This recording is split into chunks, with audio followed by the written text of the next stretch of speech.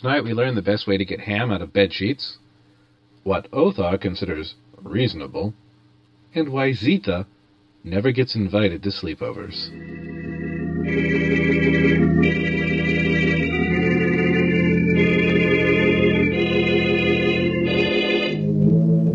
Welcome back, my friends, to Girl Genius Radio Theater, where every week we bring you exciting news stories of adventure, romance, and mad science. Tonight's production of Girl Genius Radio Theater features Airship Entertainment's Galvanic Players in The Sleepy Clank, Part 2. If you'd like to know more about Agatha Heterodyne and the world of Girl Genius, go to girlgenius.net.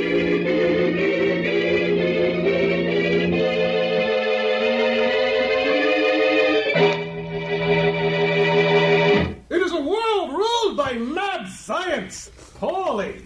Certain people, known as Sparks, amongst themselves, and Mad Boys and the Cursed and the Bastard in the Castle up on the hill to everyone else, are able to twist the laws of science as we know them to create monstrosities and abominations so they can send forth to do their bidding, usually wreaking great havoc on those innocents who stand in their way. But there's only one person who aids the downtrodden peasant and the cowering villager alike. One person who has the strength and fortitude to defy the forces of mad evil running unchecked upon the earth. One person who's a shining beacon of hope to all. Othar Tryggvason, gentleman adventurer, and his plucky assistant Agatha Heterodyne Girl Genius.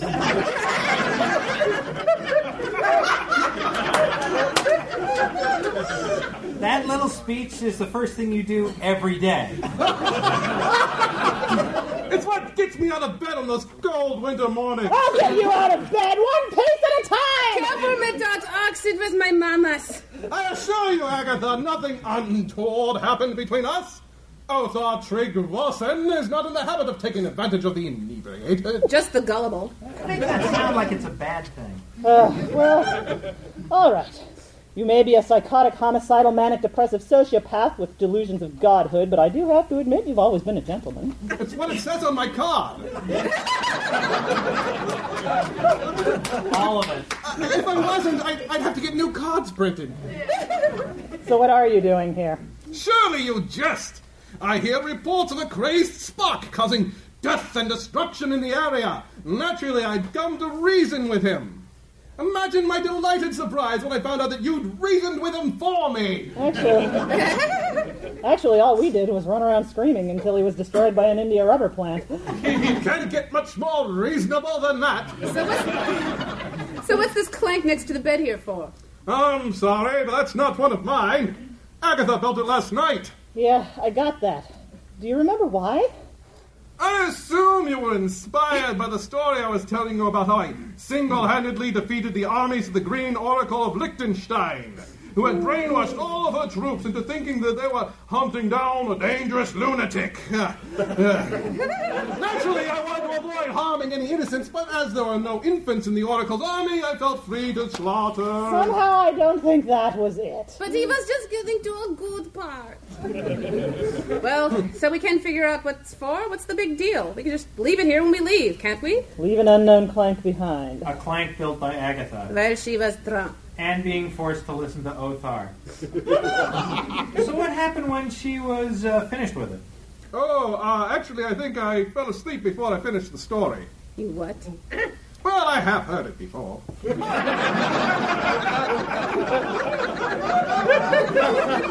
And here I thought it would get better every time.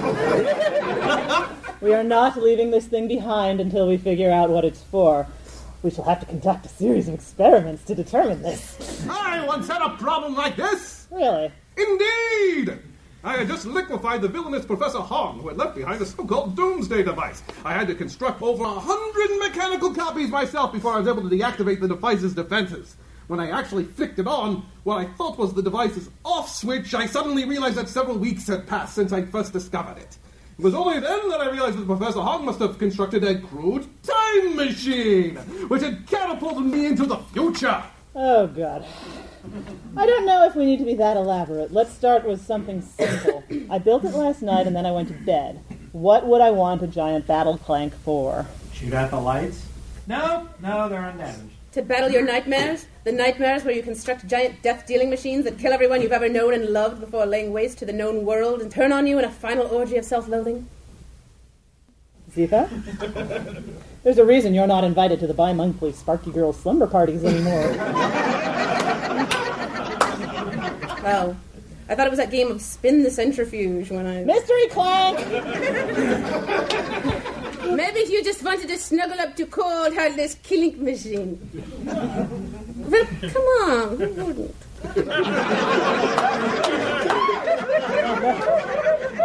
No. I have to believe that there's a scientific method to my madness. Let's walk through it. Othar's talking. I'm very tired, but I build this machine. I finish, crawl into bed like this, pull up the covers. Close my eyes. Nothing. You know, she was in bed with Othar. True. Maybe it's a chaperone clank. That would explain the ordinance. And it explain why it has yet to activate. Easy enough to test. Othar, why don't you grab Agatha and try to... Don't even think about it. I agree. Agatha. Perhaps Agatha? She's asleep? Well, she had a busy night. Like the rest of us didn't? Okay, students, up there! Attempted to awaken the mistress. Any further attempt to do so will not be tolerated.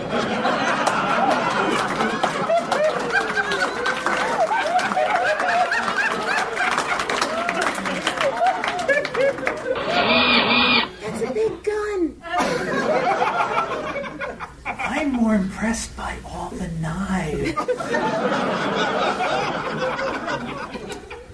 Is she always this cranky if she doesn't get enough sleep? That's a good question. Hey, mistress, got a question for you. Forever silent. Will Agatha ever get a peaceful night's sleep?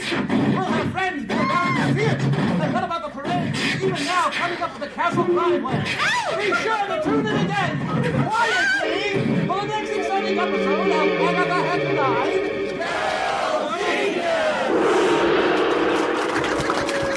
For more adventure, romance, and mad science, read the Eisner Award-nominated Girl Genius comic book. New pages are made available every Monday, Wednesday, and Friday at girlgenius.net.